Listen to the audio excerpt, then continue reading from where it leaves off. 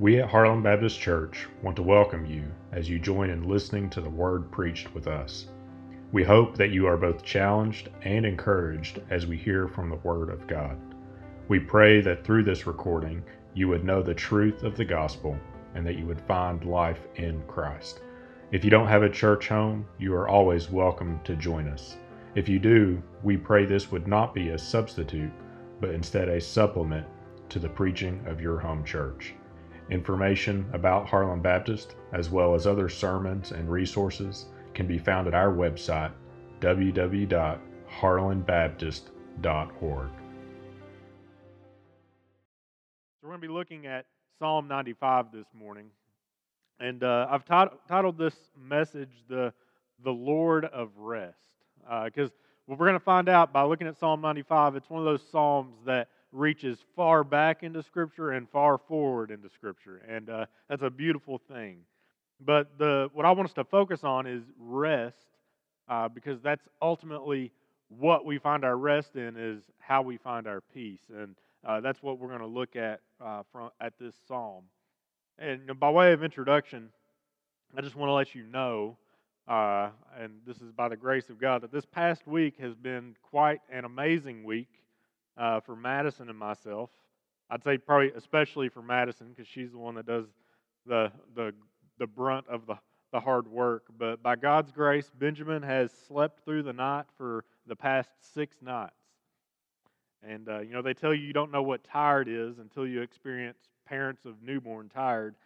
I think they're right. But let me tell you, the difference between the week prior to Easter and this week is pretty stark. We don't just feel better, we definitely feel better, but we've also been way more kind, way more patient, way more understanding, much slower to anger, slower to frustration. And, what the case is that that's one of the miracles of rest. We need rest. Otherwise, we become people we don't want to be. But we see this miracle of rest and this need for rest. And what I want us to see is that this rest that we need, it's a sure sign of our frailty and a sign of our inability. Right now, every one of us is facing a similar challenge of exhaustion.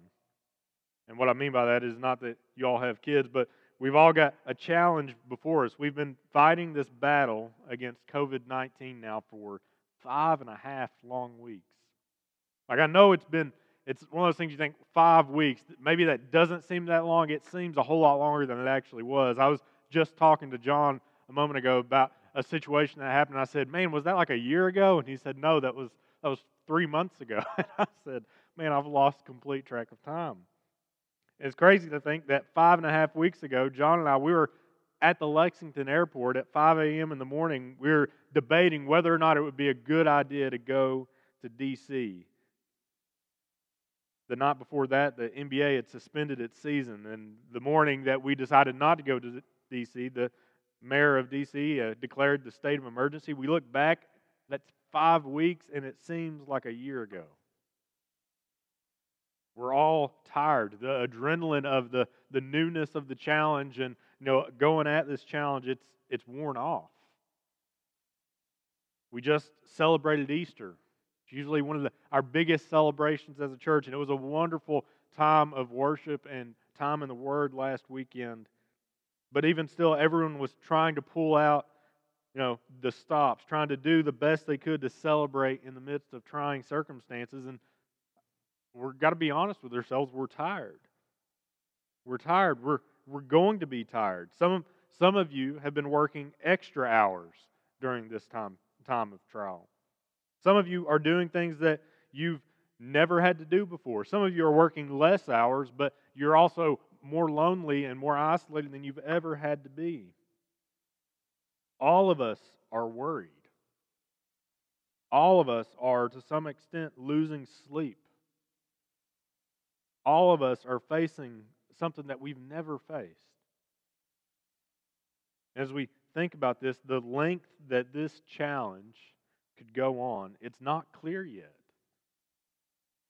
And because of that, because there is lots of unknown, that tends to produce both overactive imaginations and overreactive actions. We want to be careful in the midst of this that we know where to find our rest because of our frailty, bad things can happen. Our responses could be poor. You see, we need rest. We need solid footing. And if we don't get that rest, if we don't get that solid footing, things will get worse, much, much worse.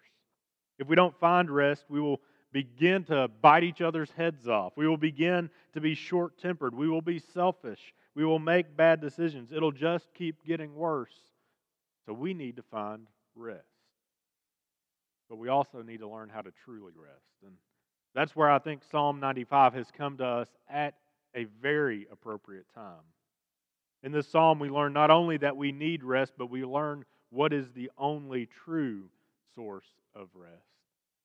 So if you will, please join with me as we read from Psalm 95. There's 11 verses. We're going to read through all of them. So follow along with me. The psalmist says, "O come, let us sing to the Lord. Let us make a joyful noise to the rock of our salvation. Let us come into his presence with thanksgiving. Let us make a joyful noise to him with songs of praise. For the Lord is a great God and a great King above all gods. In his hand are the depths of the earth. The heights of the mountains are his also. The sea is his, for he made it, and his hands formed the dry land. O come, let us worship and bow down. Let us kneel before the Lord our Maker. For he is our God, and we are the people of his pasture and the sheep of his hand. Today, if you hear his voice, do not harden your hearts as at Meribah, as on the day at Massah in the wilderness, when your fathers put me to the test and put me to the proof, though they had seen my work. For 40 years I loathed that generation and said, they are a people who go astray in their heart, and they have not known my ways. Therefore I swore in my wrath, they shall not enter my rest." Let's take a moment to pray. Father, Lord, we come before you this morning, Lord, in need of rest, Lord, in need of assurance, in need of hope, Lord, in need of redemption. Lord, we have surely, Lord, put our hopes in other things these past weeks. Lord, we have surely, Lord, come to the end of ourselves in many ways, Lord, as we have tried to deal with the fear, deal with the anxiety, deal with the challenges that we face during, Lord, what is one of the most uncertain times in, Lord, at least a generation, if not more. But Lord, you call for us to be a people who rejoice, who stand with confidence, Lord, who are a people who can, Lord, declare your mighty works, Lord, your goodness, Lord, who would give you praise and glory and honor, Lord, no matter our circumstance.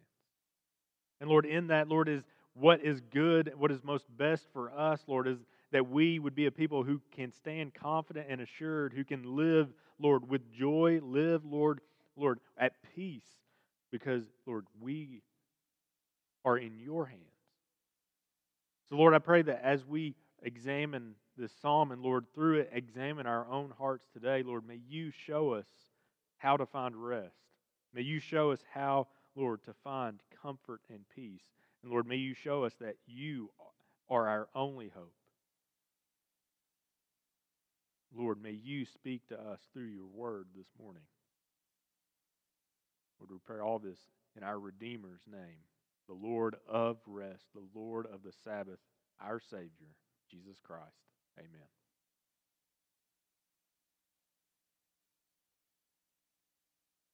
What I think this psalm teaches us is that it is easy sometimes to begin to praise the Lord in a when the situation is good.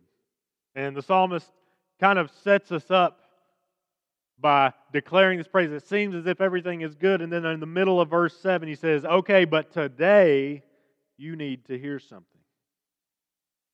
You see, when things are at their best, it's so easy to give praise and honor and glory to God. It is much easier to praise the Lord when things are going well, when we are being truly blessed, when life seems to be just running smoothly along. And even at the first sign of a trial, it's easy to do so, to still say, God is good. But what about when things get really dark? What about when things are truly hard? What about when the trial doesn't ease up right away? Then it can be more difficult. See, I think we find ourselves in a similar situation, but honestly, we have it very good. We're not worried about basics just yet. We are able to continue life to such a degree that it isn't that far removed from what we once knew. We're just having to take precautions to protect life. But we look at a challenge, we look at the unknown, and there's definitely uncertainty. But when we think about what's actually going on in the text here and the story that God is speaking about, the psalmist is speaking about in his warning in the psalm, I think we could learn definitely to find some perspective for ourselves here and now, but still at the same time learn, all right, I need to make sure I am putting my hope, my peace, finding it in God and in God alone. You see, when things get difficult, it's much more difficult for us to continue to praise and give honor and glory to God. You see, to know the context of this psalm helps us to hear and see the language that is used in it. See, the psalmist, he starts with praise. He's starting out with praise. He's calling on others to join him in his praise of the Lord. He says, the praise of the Lord, who is the rock of our salvation.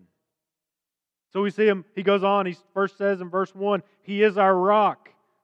And that language, even that language declaring that the Lord is the rock of our salvation, it's important because it comes into play later, the story he's talking about. Then the second verse he says, let us come into his presence with thanksgiving. Let's make a joyful noise. In verse 3, he says, he is our great God. He is the great King. There's no other God like him. In verse 4, he talks about that he is the God of all creation. He is the one who holds all of creation in his hands. Every drop of water, every grain of sand, every molecule, even every virus.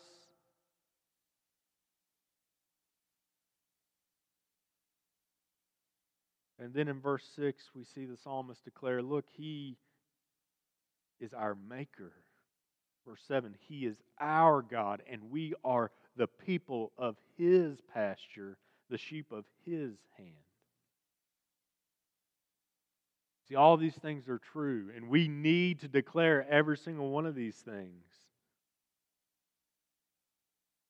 But is it not interesting that then all of a sudden the psalmist, he takes a turn?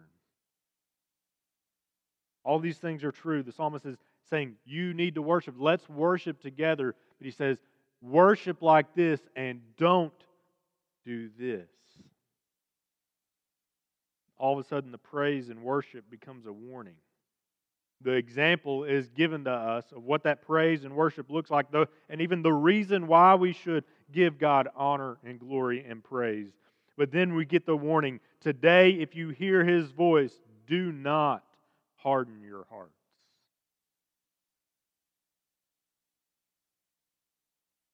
Do not harden your hearts. Hard hearts don't worship. Hard hearts can't recognize the graces of God. They can't recognize the glories of God. Do not harden your hearts because of your situation. You see, before we walk through this warning and what the psalmist is referencing, I want us to remember this truth, for I think it's what the psalmist is wanting us to understand. It's this statement. A heart that can praise the Lord is a heart that can rest in assurance. There's a lot bound up in that statement, but I want you to hear it one more time. A heart that can praise the Lord is a heart that can rest in assurance. If we want to learn how to rest, we need to learn how to praise the Lord. You see, the psalmist in his warning says, "Today, if you hear His voice, do not harden your hearts as at Meribah and as on the day at Massah in the wilderness." And you may not recognize that text. If you've been joining us in worship at Harlan Baptist, you might recognize that because we talked through this very same story just a few months ago when we went through Exodus 17. So I want you right now to take a moment to turn to Exodus 17 with me. I hope that you've got your Bibles at home. And if you turn to Exodus 17, you'll hear the story of what's happening here. The psalmist says, "Don't harden your hearts as at Meribah, as at Massah." It says, "Your fathers put me to the test," the Lord says. "They put me to the proof." So what had happened? Well, this is Israel in Exodus 17. So we go back to this text. Israel has just escaped from Egypt. They've come through the Red Sea. God has made dry land appear in the middle of the sea for them to walk through. He's delivered them from their enemies. He's demonstrated His might over all creation. He did that through the plagues that He demonstrated over Egypt. And it's right after all that display of power that the Israelites did this. Starting in verse 1 of verse 17, it says, "All the congregation of the people of Israel moved on from the wilderness of sin by stages, according to the commandment of the Lord. They camped at Rephidim, but there was no water for the people to drink. Therefore the people quarreled with Moses and said, 'Give us water to drink.' And Moses said to them, 'Why do you quarrel with me? Why do you test the Lord?' But the people thirsted there for water, and the people grumbled against Moses and said, 'Why did you bring us up out of Egypt, to kill us and our children and our livestock with thirst?' So Moses cried to the Lord, 'What shall I do with this people? They're almost ready to stone me.' And the Lord said to Moses, 'Pass on before the people, taking with you some of the elders of Israel, and take in your hand the staff with which you struck the Nile, and go. Behold, I will stand before you there on the rock at Horeb, and you shall strike the rock, and water shall come out of it, and the people will drink.' And Moses did so in the sight of the elders of Israel, and he called the name of the place Massah and Meribah, because of the quarreling of the people of Israel, and because they tested the Lord by saying, 'Is the Lord among us or not?'" Now Massah means testing. Meribah means quarreling. You see, the Israelites had just seen the might and power and display of God on display. They had just spent an entire chapter singing the song of Moses, singing about God's deliverance out of the Red Sea, away from the Egyptians. And now they're sitting there, and they're a few days in, and even though they just saw God literally move an entire sea, they're worried about being thirsty. Now, this isn't like as if they didn't have a real trial going on, is it? They needed water. They needed water for them, their families, their livestock. They had a real need. But instead of responding with, "We know the God who has been with us, the God who has rescued us, the God who governs all of creation," instead of, "We know that God, let's go to Him, let's pray to Him, let's give thanks to Him, and pray that He will provide just as He has always provided, and just as He has promised to provide." Instead, what they do is they grumble and complain and quarrel, and they are at the point to which Moses says they're about to stone me.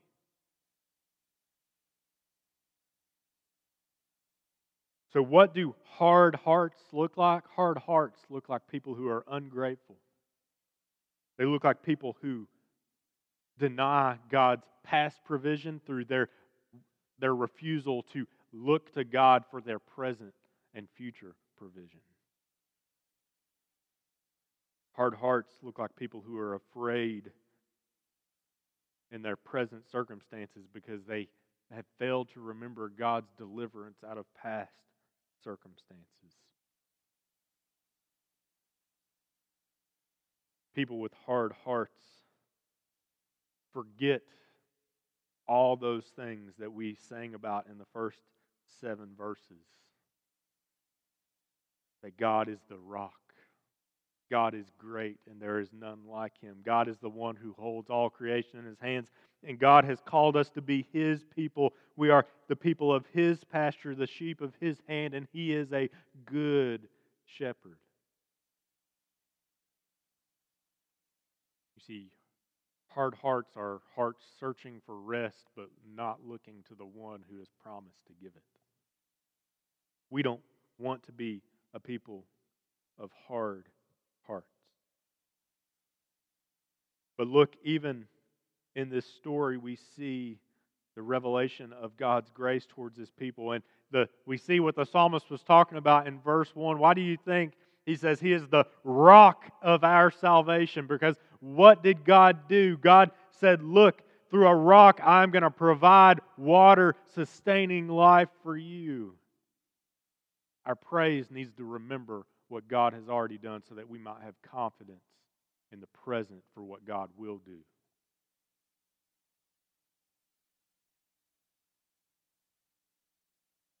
Let's not have hard hearts as at Meribah and at Massah. Let's not put God to the test. You see, these people, through their grumbling, through their complaining, through their anxiety, their stress, they acted out in a way that they shouldn't have. When we're tired, when we don't have rest, we act in a way that we don't because we look to our flesh. We are sinful people, and our sinful nature comes out at its worst when we are worried and feel as if we're not in control. So what did the people do? They attacked Moses. They attacked Moses' character. They questioned God's character. They put Him to the test. And God says, do not put me to the test. Don't question my character, for I have provided. But come and trust in me, and you will find life.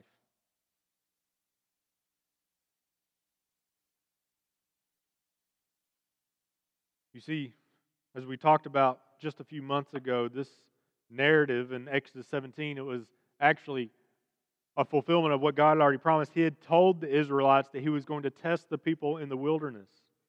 This testing was a preparation for the fulfillment of God's promise as He brought them to the promised land and provided a place of rest for them.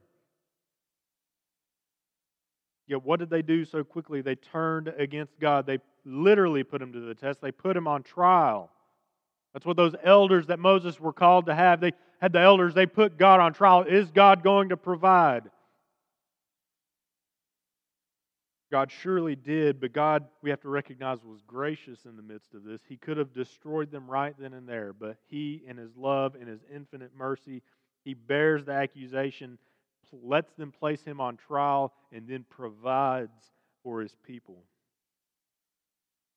The rock is struck, and from it flows life. Do we not see the hope and the promise even in that picture? For God would be struck, and from Him would flow life. God proves, He has proven and continues to prove that He is with His people. Will we trust God to provide in the desert? This isn't the only thing that the psalmist warned about. He says, do not harden your hearts as at Meribah. Here we saw Israel didn't trust God to provide for them in the midst of the desert.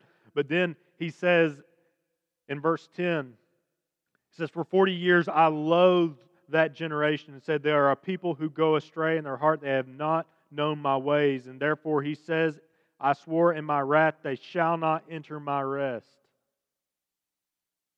You see, the people of Israel, they didn't trust that God was going to provide in the wilderness, and then down the road, they didn't trust that God would provide a way out of the wilderness either. For that, I want you to turn with me to Numbers chapter 14. This is the perspective of the psalm. The psalmist is saying, remember what has happened. Remember what has gone on. So in Numbers 14, this is the story of Israel. They have been in the wilderness. They've gone through. They're ready to prepare their way to go into the promised land, and they sent spies out into the promised land to look and see what was to be had. Those spies return, but 10 give a report of the giants in the land, the walled cities that they could no way, shape, or form could they take those cities. Only 2 of the 12 spies gave a positive report, but the people did not listen. The God who had brought them out of Egypt, the God who had parted the Red Sea, the God who had provided them food, manna in the wilderness, the God who had taken them and given them water from a rock, that same God, they said, He is not going to get us out of this desert. So we read, if you turn to Numbers 14, 1 through 12, we read this. Then all the congregation raised a loud cry, and the people wept that night. And all the people of Israel grumbled against Moses and Aaron. The whole congregation said to them, Would that we had died in the land of Egypt, or would that we had died in this wilderness. Why is the Lord bringing us into this land to fall by the sword? Our wives and our little ones will become a prey. Would it not be better for us to go back to Egypt? And they said to one another, Let us choose a leader and go back to Egypt. Then Moses and Aaron fell on their faces before all the assembly of the congregation of the people of Israel. And Joshua the son of Nun and Caleb the son of Jephunneh, who were among those who had spied out the land, tore their clothes and said to all the congregation of the people of Israel, The land which we passed through to spy it out, it is an exceedingly good land. If the Lord delights in us, He will bring us into this land and give it to us, a land that flows with milk and honey. Only do not rebel against the Lord, and do not fear the people of the land, for they are bread for us. Their protection is removed from them, and the Lord is with us. Do not fear them. Then all the congregation said to stone them with stones. But the glory of the Lord appeared at the tent of the meeting to all the people of Israel. And the Lord said to Moses, How long will this people despise me? How long will they not believe in me, in spite of all the signs that I have done among them? I will strike them with the pestilence and disinherit them, and I will make of you a nation greater and mightier than they. So not only, the psalmist says, don't have hard hearts as the Israelites who didn't believe God would provide in the wilderness. Don't have a hard heart that doesn't trust that God is going to provide a way out of the desert. Now, what does this have to say for us right here, right now? The psalmist, his praise of the Lord, that has not changed. God is still worthy of our honor. He is worthy of our praise. He is still the God who is unchanging. He is the God who created all things, who is working out the good for His people. But we have to ask ourselves, as we've encountered a prolonged trial with an uncertain future, with where is our hope? Where are we going to find rest? And we see this as even greater fulfilled, for the picture of Israel heading to the promised land was a type, a picture of the promise that was to come. A people in need of redemption, and a people who God was preparing a promised place for. A place that would be free from evil. A place that would be a restful place. God was preparing that for the people of Israel. But it was just a sign of the salvation and the rescue from sin that God was going to provide for all of mankind through His Son.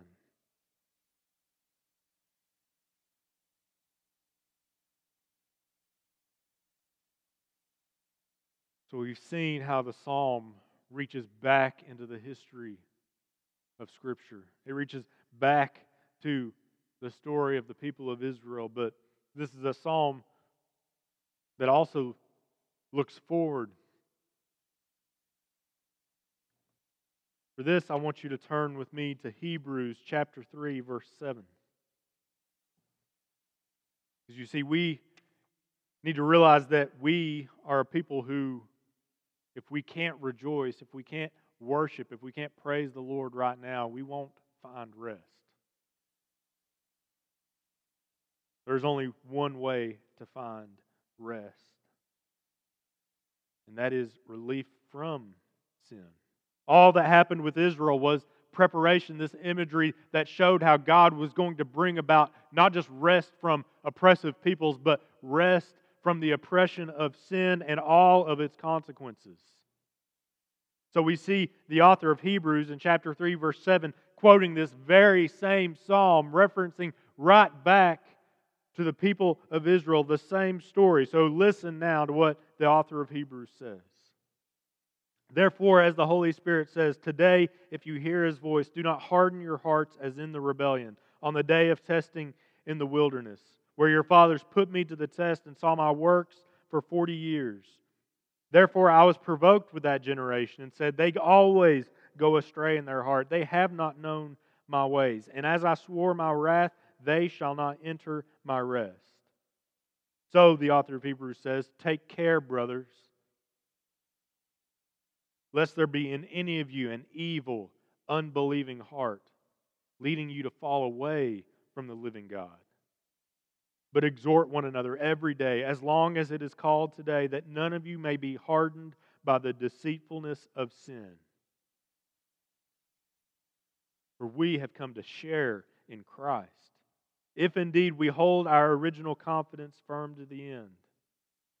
So as it is said today, if you hear His voice, do not harden your hearts as in the rebellion. For those who were those who heard and yet rebelled? Was it not all of those who left Egypt led by Moses? With whom was He provoked for 40 years? Was it not with those who sinned, whose bodies fell in the wilderness? And to whom did He swear that they would not enter His rest, but to those who were disobedient? So we see that they were unable to enter because of unbelief. Therefore, while the promise of entering His rest still stands, let us fear lest any of you should have seemed to have failed to reach it. For good news has come to us just as to them. But the message they heard did not benefit them because they were not united by faith with those who listened. For we who have believed enter that rest, as He has said, as I swore in my wrath, they shall not enter my rest. Although His works were finished from the foundation of the world. For He has spoken of the seventh day in this way, and God rested on the seventh day from all His works.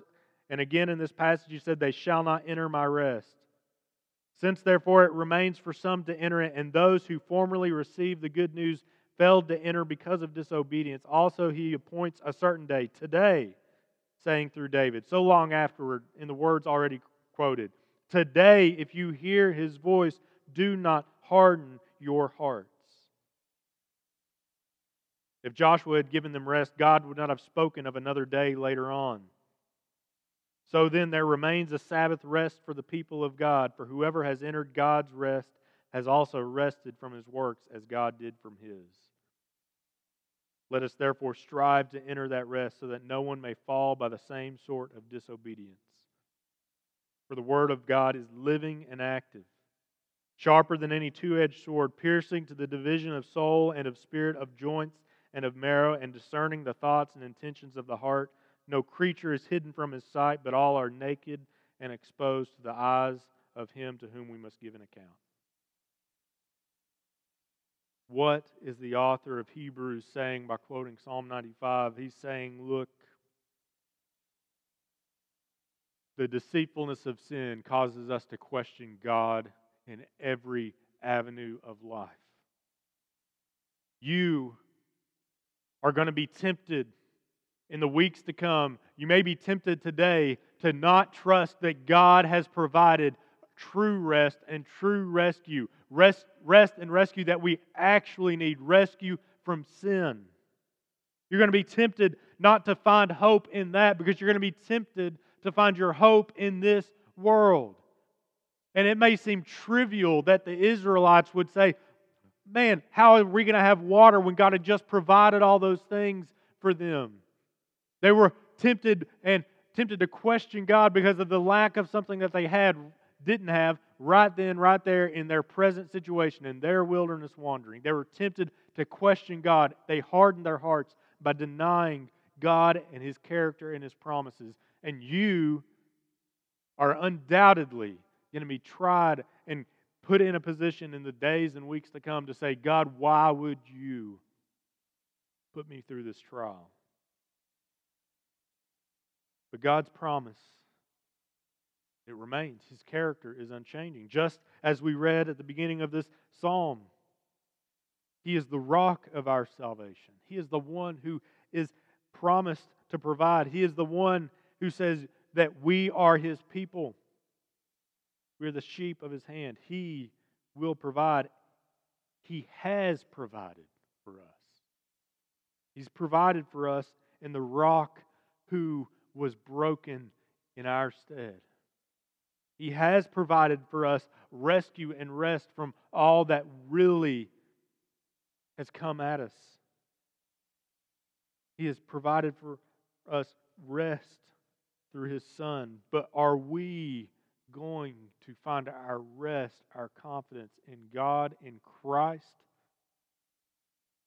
Or are we going to still look for something else? So if you need a solution to your restlessness, you need to remember what God has already done for you and the promise that God has made to you.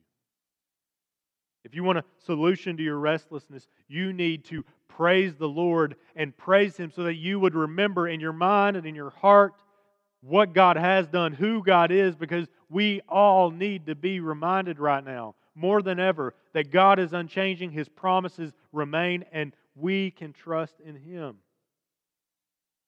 We need to remember that God is the rock of our salvation, that He sent His Son who poured out His life, was struck for us so that we might have life.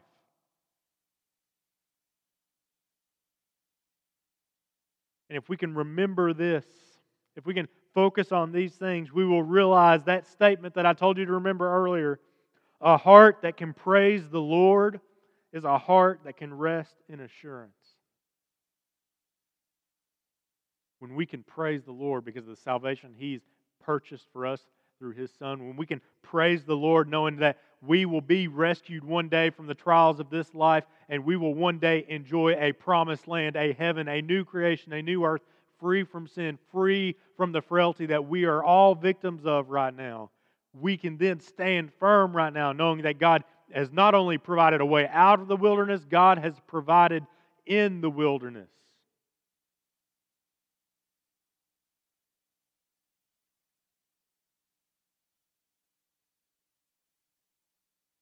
See, we need rest. But I can tell you right now, you won't find rest unless you can praise the Lord.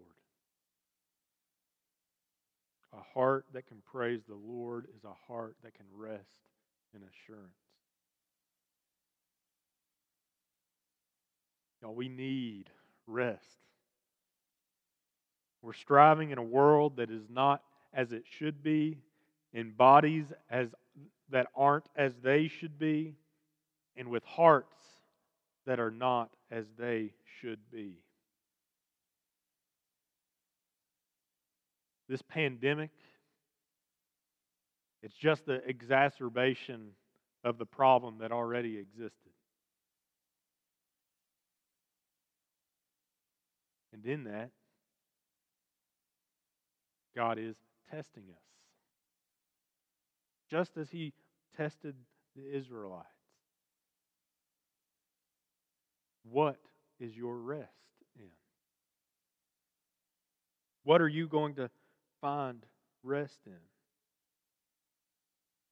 And you see what is made clear in this psalm, and it's the way it looks back, and then as it looks forward, as Hebrews looks back to it, what we see is that if we don't find rest in that which solves the real problem, the real problem that is sin, if we are seeking to find rest in anything that does not address the problem of sin, then we're just floundering in the mud, getting nowhere, and getting worse off by the minute. No better off than we were before.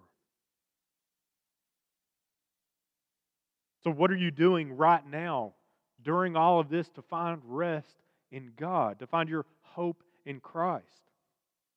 You see, a lot of things may seem restful. And maybe God's teaching you, even through the midst of this trial, a prolonged period, that the things you typically had found rest in, they get old very quickly. I mean, how much better do you really feel after you binge that entire show on Netflix?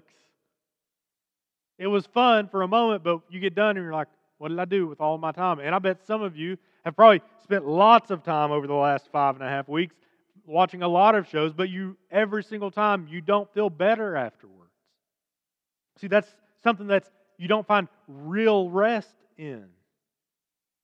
Now, maybe you've had more time around the house, but how much better do you feel when you get the entire house clean and then you wake up the next morning and you realize it's a mess all over again?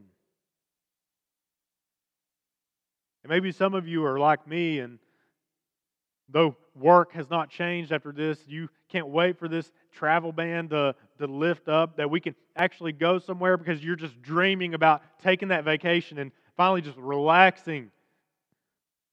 But we all know when we get home from that vacation, we're going to be just as tired, and we're going to need a day or two off to recover from that rest that we were supposed to have, because that's exactly what's happened before. See, we're going to be tempted to find rest in a lot of empty promises. But if you want to make it through the trial ahead, you got to know where our real rest lies. If you want to make it through without biting each other's heads off, without grumbling and complaining and quarreling and causing all kinds of worse issues, we better find our rest. We better find our hope in the only one who can provide it. You need to find your rest in Christ. Perhaps you never have. This psalm is an invitation to you. Don't harden your heart against God, for He has shown the futility of trying to find rest in the things of this world, because we see the problem of sin, we see the brokenness all around it, and only He can make all things new, and He is going to. So find hope and life in Christ. Now, to say finding your rest in Christ, it's an easy thing to say. It's hard to do. And the reality is that finding true rest is going to take some hard work on our part. It's going to be hard work because it's going to be heart work that we have to do. See, if you want to find your rest in Christ, you're going to have to identify idols. The good thing is that right now, and I know God's been doing this in my own heart over the last few weeks, God has been helping me through all the challenges that we've been facing, through the different situations that are new. He's been showing me where many of my idols are. Perhaps He's been showing you over these last few weeks where many of your idols are. You need to continue to do the hard work of the heart work, and you need to put those idols to death. Colossians 3, we are told to look to the things that are above to find joy and peace. If you want to find contentment, if you want to find rest, you got to place your hope where God is. You got to place your hope where God is. I want us to be a people who in the midst of uncertainty can be confident. That we would be a people who take the first 7 verses of this psalm and we say, that is what we stand for. God is our rock. We're going to sing His glory. He's made possible salvation for us. He's promised us rest.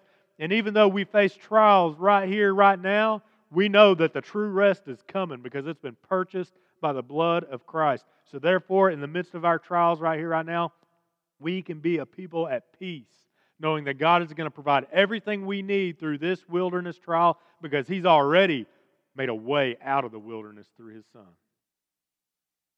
This is the promise of this psalm, and it is our hope.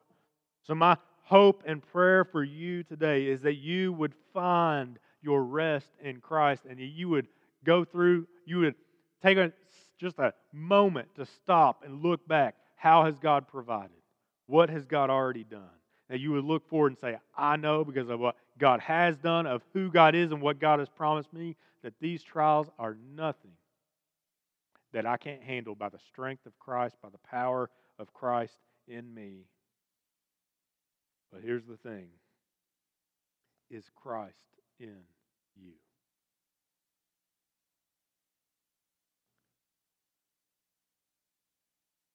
Have you trusted Christ? Are you trusting Christ? You can't have that confidence if you haven't yet. And brothers and sisters, we need to show the world that our confidence is in Christ.